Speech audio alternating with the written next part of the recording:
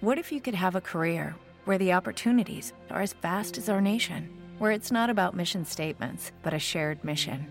At U.S. Customs and Border Protection, we go beyond to protect more than borders. From ship to shore, air to ground, cities to local communities, CBP agents and officers are keeping people safe. Join U.S. Customs and Border Protection and go beyond for something far greater than yourself. Learn more at cbp.gov/careers.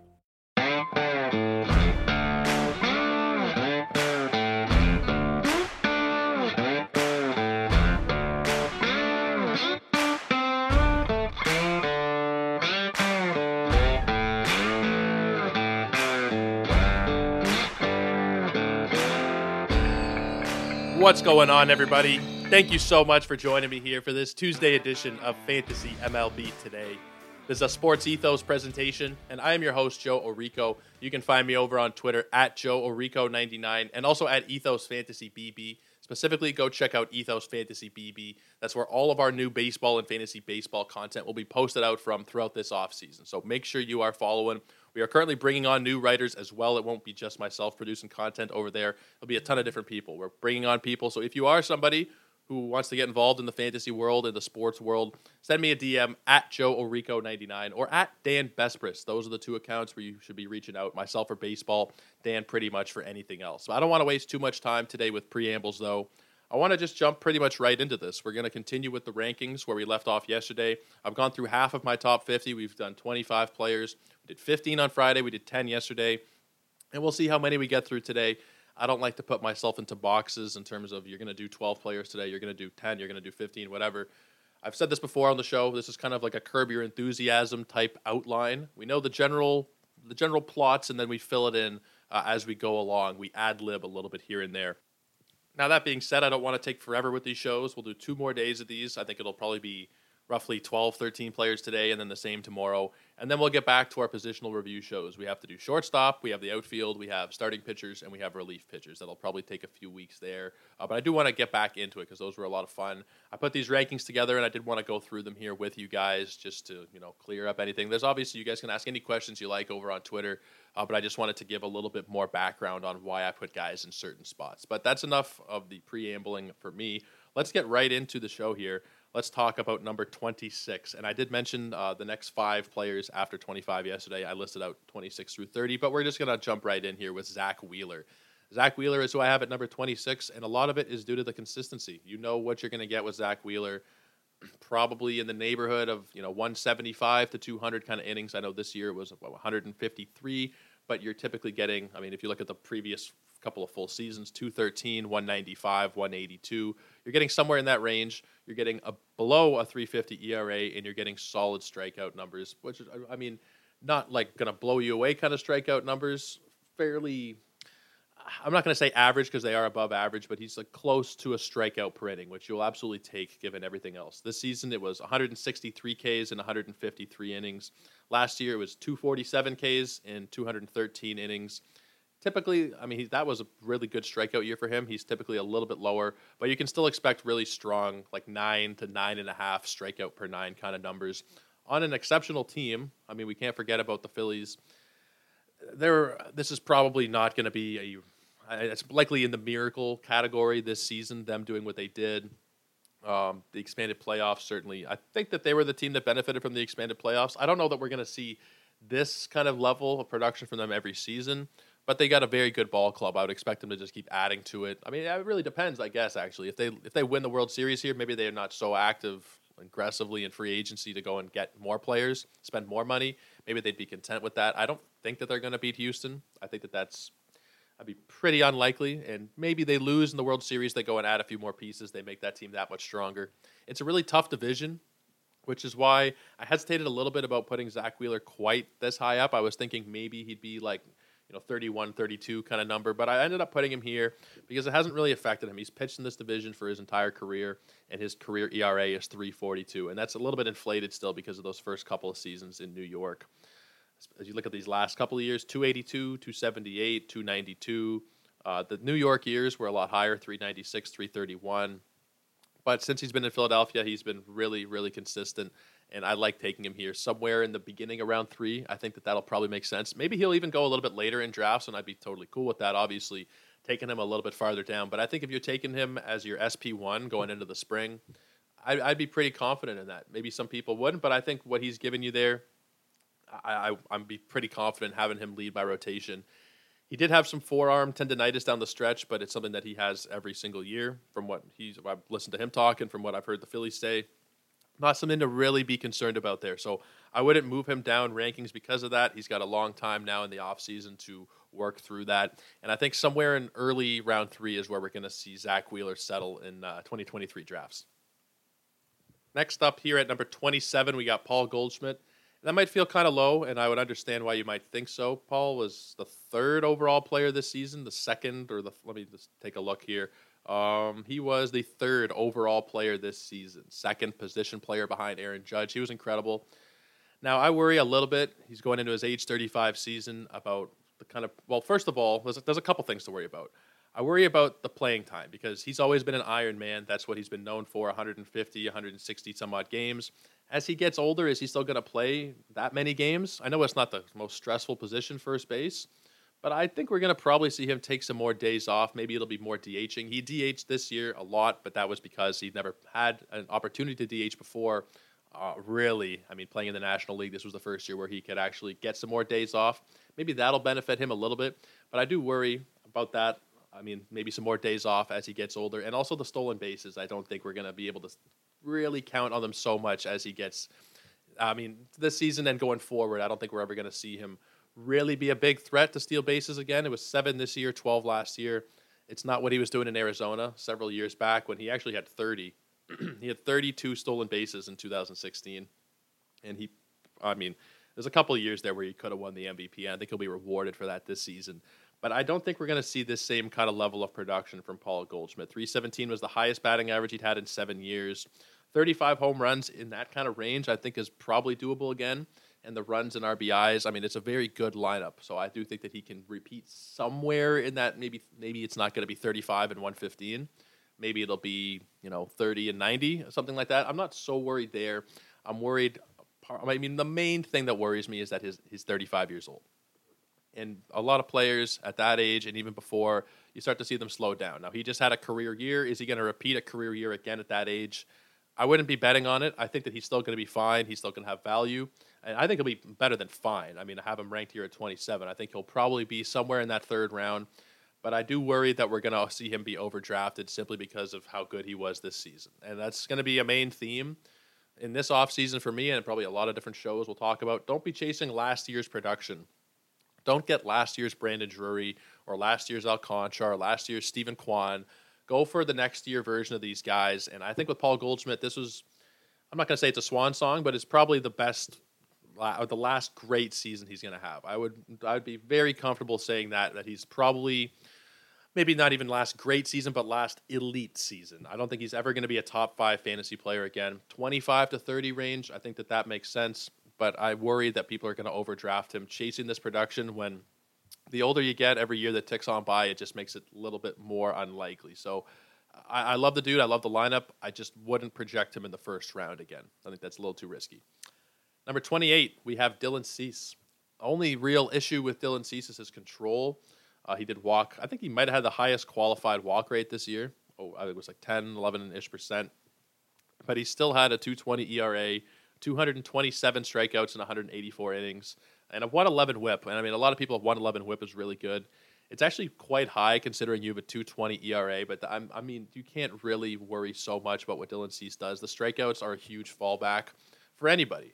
In fantasy, you draft a guy and you're expecting massive production, specifically, when you're drafting a pitcher and you're looking at massive production, you're looking at low ratios. Well, Dylan Cease is one of those guys who will protect you by his strikeout numbers. Even if he is having a poor game or having a poor stretch of things, he should still be able to strike out a lot of batters. He's thrown 480 innings in his career. He's struck out 580 batters. He's striking out, where is the K per 9 here? 10.8 batters per 9 innings. So that's something that I really like. In terms of the White Sox in general this season, I'm willing to give them kind of a mulligan on how the year went because of Tony La Russa and it was just kind of a shit show altogether. And he was still great. He was still he could legitimately be a Cy Young winner with this line. Like 14 wins, 227 Ks, a 2.20 ERA. You could be Cy Young with those numbers in a lot of years. Verlander should take it because he was just that much better. His ERA was below 2, and I think that'll be the deciding factor there. Despite the fact that Verlander was kind of lucky this year a little bit, I think. We'll get to him. He's in this top 50. He's not going to be for a little while. But I think Dylan Cease legitimately could have been the Cy Young Award winner. He had that stretch of, 7 or 8 or 9 games in a row where it was, I think it was 1 earned run or 0 earned runs. I can't even remember exactly what the stretch was now, but he had a stretch of like 10 games where he looked like he was going to be the Cy Young. And can he do that kind of thing again next year? I think he can. I mean, he finished 28th this season. I have him ranked at 28 right now. I think he can even push up a little bit beyond that. He gets the under control this offseason a little bit. The White Sox, a little more stability. I think they'll probably be a better team, and maybe we even see him surpass those 14 wins. I really like taking Dylan Cease here, somewhere in the middle of the third round. Early, middle, third round, I think makes a lot of sense if you're talking about 12-teamers. So 28, we have Dylan Cease. Next two guys, I'm going to talk about them together because they were pretty hard to separate here in my rankings, so I have them one above the other. Edwin Diaz and Emmanuel Clase. Now, I have Diaz 29, Clase 30. The thing that really distinguishes one from the other for me is the strikeout numbers. Diaz literally struck out 50.2% of batters this year. Like, let that sink in for a second. That is ridiculous. 50% of batters. 50%. It just doesn't happen. I think the league average is 22. Like, it's a stupid number. Now, he is a free agent. Maybe Edwin Diaz will leave the Mets. I think he'll probably come back. I think that they'll throw a bunch of money at him. I don't think they're going to want him to leave. I'm going to be a big fan of taking him somewhere in the third round, specifically if he stays with the Mets. If he goes to another team, we're going to have to reevaluate here a little bit. But I think that he will be the first closer off the board. And it's totally justified given the scarcity of saves and given the strikeout numbers. And he can give you more than 100 strikeouts. Like this year, I think it was like 114 strikeouts or something. Let me just pull it up real quick. 118 strikeouts in 62 innings. So even if the saves, let's say he doesn't have 32, let's say he has 25, and even if the ERA goes up from 130 to 2 and the whip is up from 0.84 to 1, he's still going to give you a crazy number of strikeouts. Maybe it won't be this many, but he could still give you like 100 strikeouts in 60 innings kind of thing. That in and of itself is really, really valuable. So Edwin Diaz, for me, he would be the first closer I'd take off the board as of right now. Now, that's not to say that Clase couldn't be the first closer off the board. He had a 42 save, 136 ERA, .73 whip season. I think it'd be perfectly justified to take him ahead of Diaz. Now, I'm a big strikeout guy. I will go for the strikeouts, especially when it's this close between these two kind of players. That's the one real thing that sets them apart for me. I don't think you can go wrong with either of them, but I would take Diaz over Clase. You got a better team. Assuming he stays with the Mets, that's a huge qualifier here. If Edwin Diaz signs with, God forbid, but let's say he goes and signs with the Angels or something like that, or I don't know, another kind of not a great team. He takes a lot of money. That's the thing, though. I think that if it's a money problem, it'll come down to Cohen. He'll give him a check. I think he wants to play for a good team. Likely, he'll probably stay for the Mets. I think that all signs point to him staying in New York. Maybe we'll talk to some New York Mets fans. We'll see what they have to say over the next few weeks, few months, see if they have any opinions on it, maybe see if we can get a beat writer on the show, perhaps. That would be really cool. But I don't think he's going to leave. I think we're probably going to see Edwin Diaz as the Mets closer next year. Clase will be the closer for the Guardians, and I think they're going to be the 1 and 2 closers off the board here. No, not really much of a doubt. There's one more closer that I have in the top 50. I don't think we're going to get to him today. We'll talk about him tomorrow, but I think those two guys are going to be the cream of the crop. Okay, let's get into 31 here. This one's really hard. He's hard to rank, and maybe this is crazy low, maybe it's crazy high, I don't know. But I have Mike Trout right now at number 31. Now, I'm a little bit worried about the back. I'm a little bit worried about the lineup around him. Despite the back, though, he hit 40 homers in 119 games, and I believe that was his highest home run pace of his career. It didn't seem like there was going to be much reason to be concerned there, but there is still reason to be concerned there. I mean, the initial report was that this is going to be something he has to deal with for his entire career. Maybe it's not quite as serious as we thought, but I think this will still be a lingering problem. Back issues, I have some back problems. I heard it working construction years ago, and it's always kind of stuck with me. It's obviously very different, but backs are tricky. We don't really know with backs. They can come, they can go. So maybe he'll be fine all of next year, and then the year after miss the whole season. It's almost impossible to predict with backs. But that's my one main worry. Another thing there for me is that he doesn't steal bases anymore.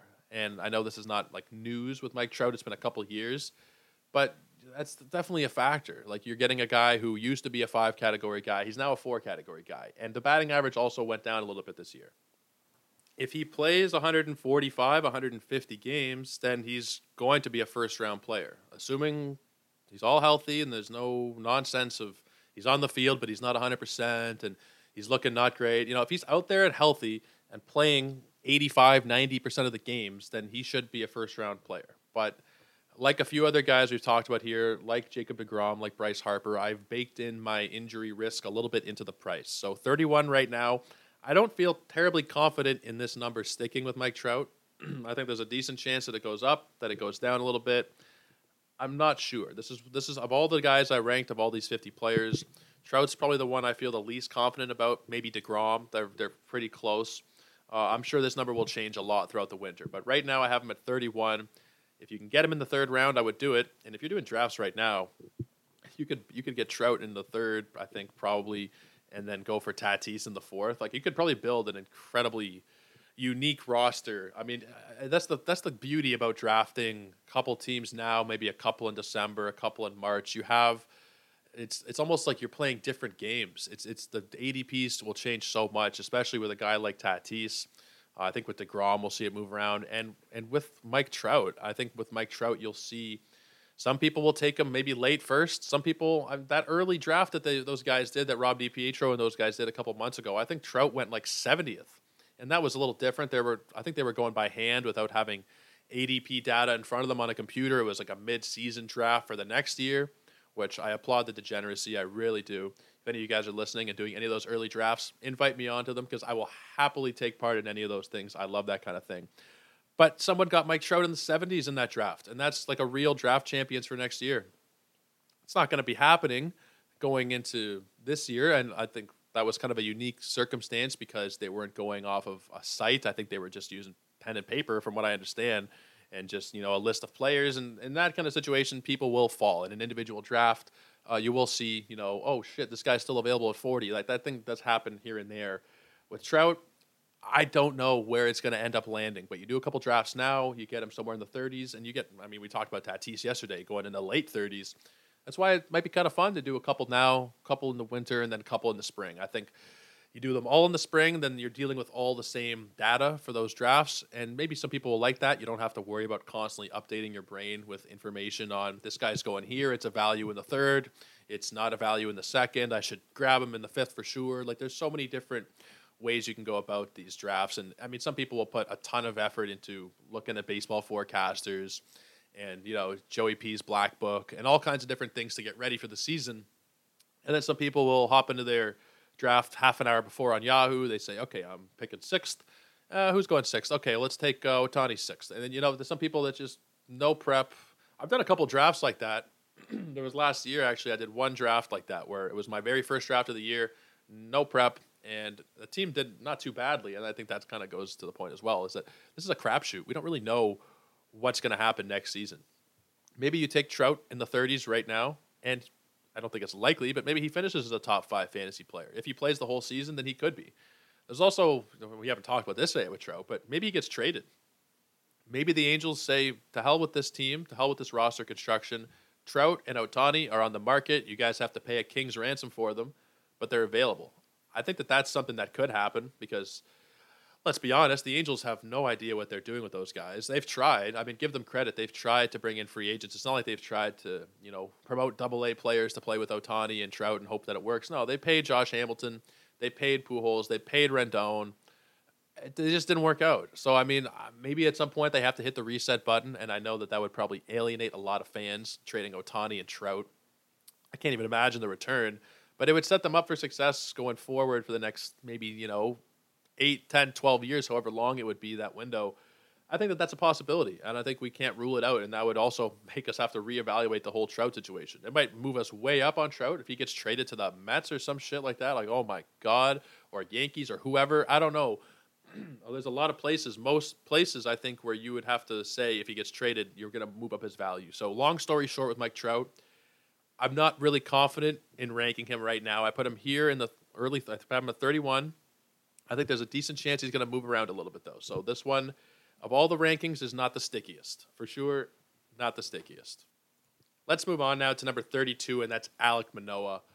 The dude just oozes stud. You can see it when you watch him, and maybe I've seen that more than the average person because I'm a born and raised in Toronto. I'm a Blue Jay fan, and I've seen he's made 51 starts in his career. I've probably watched 45 of them. Like I've watched pretty much every time the guy takes the bump, and even if he doesn't have it on a particular night, he's not giving up more than 3 earned runs. Like he might give them all up in the first inning and give up 5 hits and look terrible.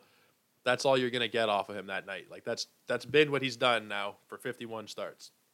A 2.60 ERA, a 25-9 record so far. Not that that is the be-all and end-all. In fact, I think it's closer to the opposite. But it's still, I mean, it's telling in some ways that they've won 25 games, or he has won 25 games and lost 9 in his decisions. I think that that's certainly something. The only thing I didn't really like this year with Alek Manoah was that his strikeout numbers went down. Last year, granted, not as many innings, but he had 10.2 strikeouts per 9. This year was 8.2. It's not really a big deal for me because he just figures out a way to succeed regardless. I don't even know like how to quantify it sometimes with him. It looks like he's in a lot of trouble. He doesn't have the greatest speed. He's not throwing 100. He just knows how to locate his pitches, and I think the confidence really, really plays a factor there with Alek Manoah. He's just a stud. And I know that's not scientific or analytical in any way, but if you just watch the dude pitch, if you need to understand the confidence that Manoah has, and you haven't seen it yet, go back and watch the inning from the All-Star game. It's on YouTube, where he was mic'd up and he was pitching. And he was asking John Smoltz, hey, John, what should I throw here? Slider? Okay, slider. And it just, a lot of players would not have been able to do that. On the bright lights, facing studs. I forget the 3 guys that he faced, but it was no slouches. It was an All-Star game, for Christ's sakes. I mean, the dude struck out the side. I think he hit a batter in there as well, but he struck out the side while mic'd up. And he's 23 years old, or 24. Is he 24 now?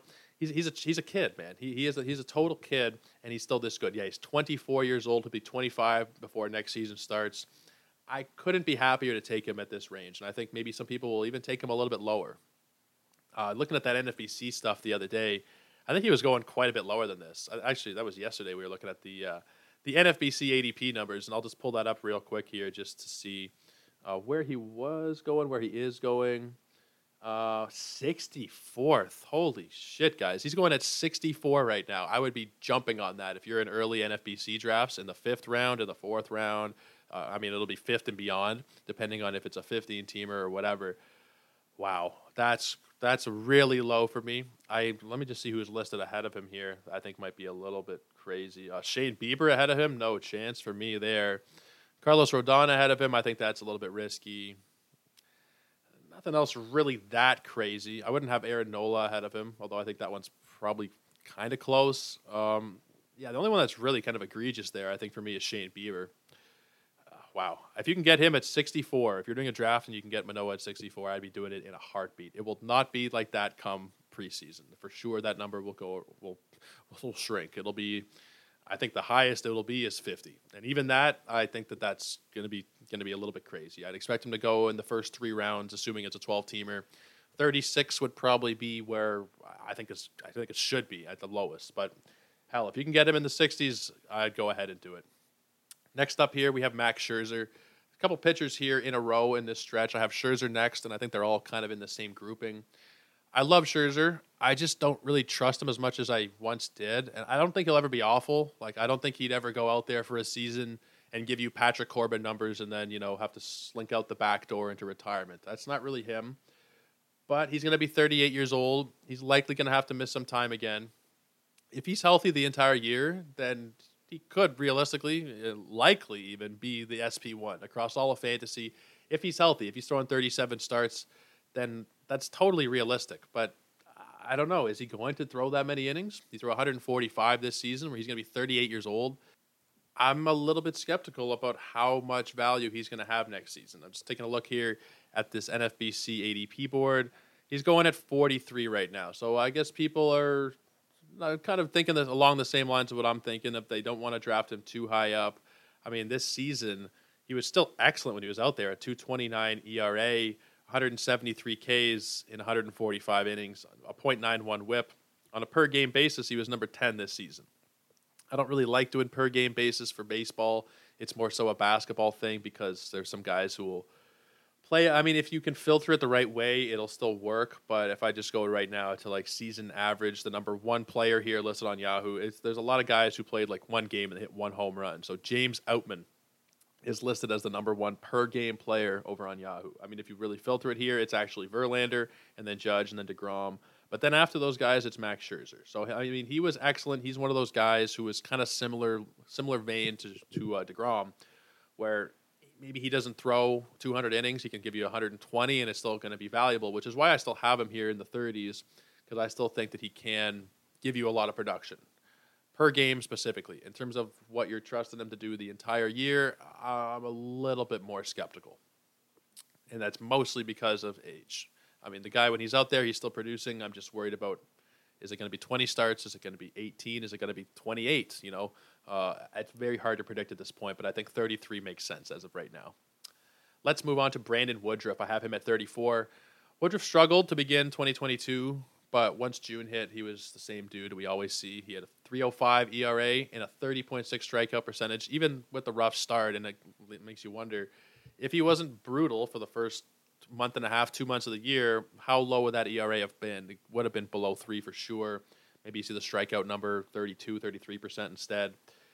And he benefits, one thing that I love about him, and not just him, Corbin Burns, Peralta, all the guys who are pitching there, Aaron Ashby will be interesting next year, is they're one of the worst, probably the worst division in baseball. You don't have to worry. I mean, AL East, NL East, those are nightmares for drafting pitchers, and you'll still do it. But if you're dealing with the National League Central, you got 3 teams who are going to be terrible, competing for 100 losses next year, Cincinnati and Pittsburgh.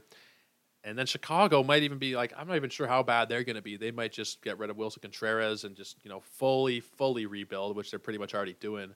But you got a pretty piss poor division there in the NL Central. So drafting Brandon Woodruff, you get, 8-10 starts against these teams, against the Cubs, Pirates, and Reds. Like that's something to really keep in mind there. I mean, he's not exactly a workhorse, but 160-ish innings, 200 strikeouts, I think that's really within the cards for Brandon Woodruff. And I would not at all be worried about drafting him because of those struggles at the beginning of last year. It happens. We see guys go through stuff. He figured it out. He was great from June onwards, and I think middle of the third round, probably right. And I'm just kind of curious now where these NFBC drafters are taking Brandon Woodruff.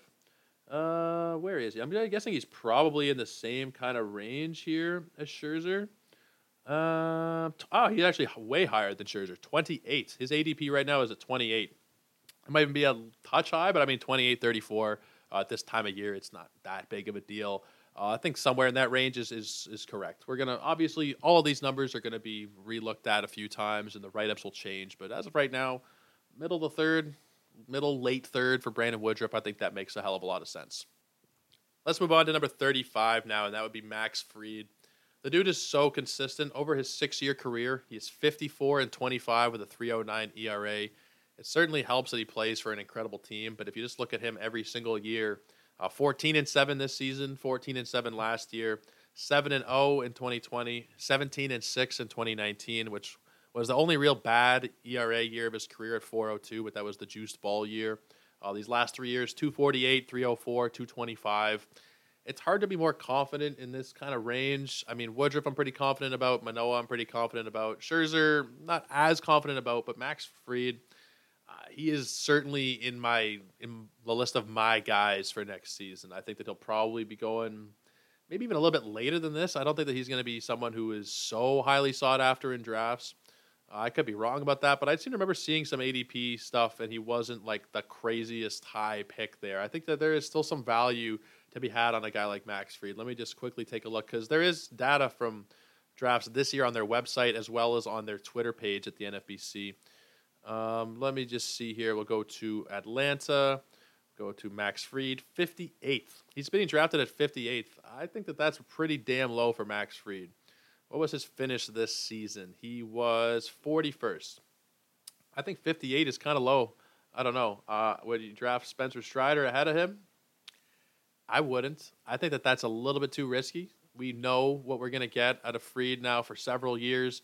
Strider, as great as he is, I'll tell you now, I have him at 43. I have him a few spots below. I think there's more consistency with Fried. We know more so what we're going to get. Strider's a 2-pitch pitcher going into his second year. It could be ugly. I don't think it will be, but it could be. So that risk is kind of baked in there. I would much rather have Max Fried if I had to choose between the two of them. Maybe not much rather, but if I'm given the choice, I'm taking Max Fried. Michael Harris is who I have at 36. He's kind of hard to rank as well. I think that he'll bounce around a little bit. But the end of the third round feels generally correct. On those NFBC drafts, he's going pretty high. 27 is currently his ADP. That's a little bit out of my price range, I think, in terms of Michael Harris. Now, maybe he ends up being a top 10 player. He could. This is going to sound stupid probably, but he could be like the number one fantasy player. He has that kind of skill set. And I did an episode a couple months, when was this? Maybe 6 weeks, 2 months ago. And a big part of the episode was talking about how Michael Harris is kind of going to be discounted Julio, discounted Acuna, discounted Trey Turner in that same kind of production range, but he's going to be several rounds cheaper. Now, maybe people are going to push him up to the point where it's like, okay, is this even a discount? I mean, if he's going in the second round, not much of a discount. You'd still want to, I mean, hell, it's not a discount at all, but discounted compared to those other guys, sure. I think that somewhere at the end of the third round makes sense for me in 12-teamers. 36 right now, he could and probably will move because, I mean, he had 20-20 in 114 games, and he's usually batting ninth in that lineup. I think he'll probably lead off next season. Like, there are things that will improve. Another year forward could mean good, could mean bad. Like, growth is not linear for prospects. It could be a really good season for him. It also might be a bit of a downturn. I think he'll be leading off, and I think he'll be exceptional in that lineup, and he could go for a 30-30 season. Like, I really think he could do that. And we'll have to reevaluate this winter as more information comes out. Maybe Dansby Swanson sticks around, and maybe they keep him in the bottom of the order, in which case, I don't think I would move him up quite this high. I'm kind of anticipating that they will put him at the top because his skill set screams 1 or 2 in the order. But we'll have to reevaluate closer to the year. Right now, I have him at 36, somewhere in the 3-4 turn probably makes sense. If he's going 25, 27, that range, I might be priced out. But right here, I'd be pretty good with it. Zach Gallen is the next guy we'll talk about now. His 2021 season had me buying him all over the place this season because we know what Zach Gallen can do. We know what he's done in his career. Last year was the only season where he'd ever been above a 3 ERA, and it was 4.30. If you go back to 2019, it was 2.81 and then 2.75. And then you had this 4.30. And then this year, he settled back in with 2.54 over making the most starts of his career, throwing by far the most innings. Last year, he threw 121 innings, which was the most. This year, 184. Really impressive stuff out of him. Specifically, there was a stretch where I don't think he allowed any earned runs over like 7 games. It was a long time. It was a good long time where he was not allowing any runs. And that right there probably pushed up his ADP. And I'll be honest, it moved him up in my own rankings just because, well, shit, like he's doing some amazing things right now. And I think that he deserved it. I think that he deserves to be going somewhere in the beginning of the 4th round range. That's where he can probably return value for you. I'm going to take a look where he is going in these early drafts right now. 67. Maybe I'm a little bit ahead of consensus, but I think somewhere in the 40s makes sense. Check where his finish was this season. It was pretty high, 21. Yeah, he finished at 21 this season. I think that the Diamondbacks will just keep getting better. We've talked about that a lot on the show. I mean, they have a lot of really nice pieces. Corbin Carroll, Dalton Varsho. I really like Christian Walker. Josh Rojas is nice. Alec Thomas should just keep getting better and better.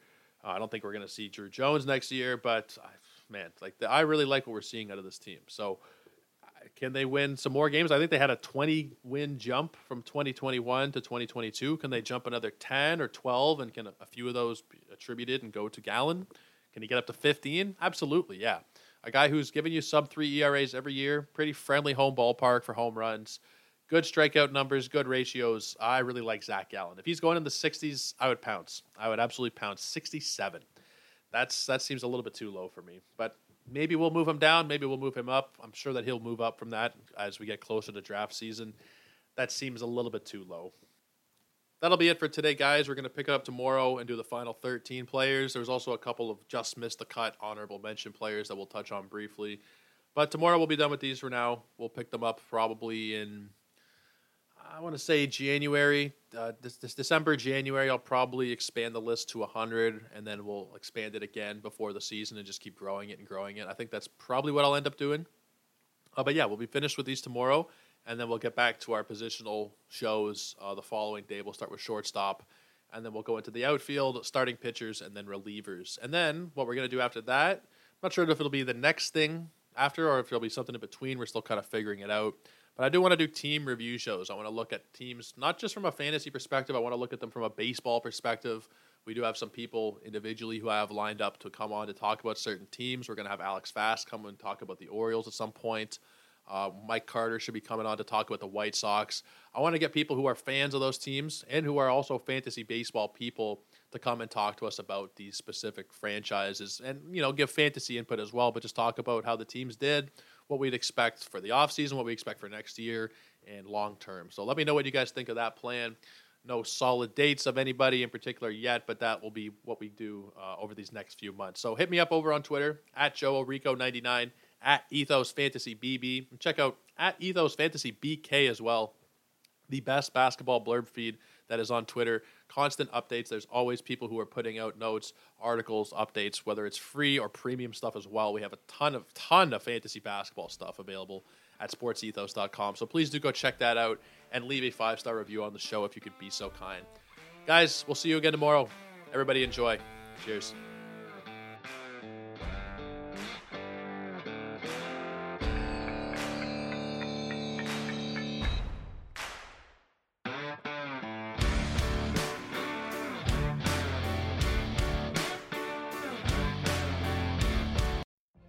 What if you could have a career where the opportunities are as vast as our nation, where it's not about mission statements, but a shared mission?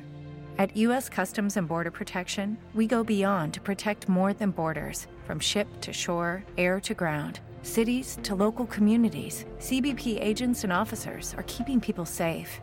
Join U.S. Customs and Border Protection and go beyond for something far greater than yourself. Learn more at cbp.gov/careers. You know when you're listening to a true crime story that has an unbelievable plot twist that makes you stop in your tracks? That's what our podcast, People Are the Worst, brings you with each episode. I'm Rachel. And I'm Rebecca. We're identical twins who love true crime cases that make you say, didn't see that coming, and we hate the people responsible for them. Listen to People Are the Worst now on Apple, Spotify, or wherever you get your podcasts.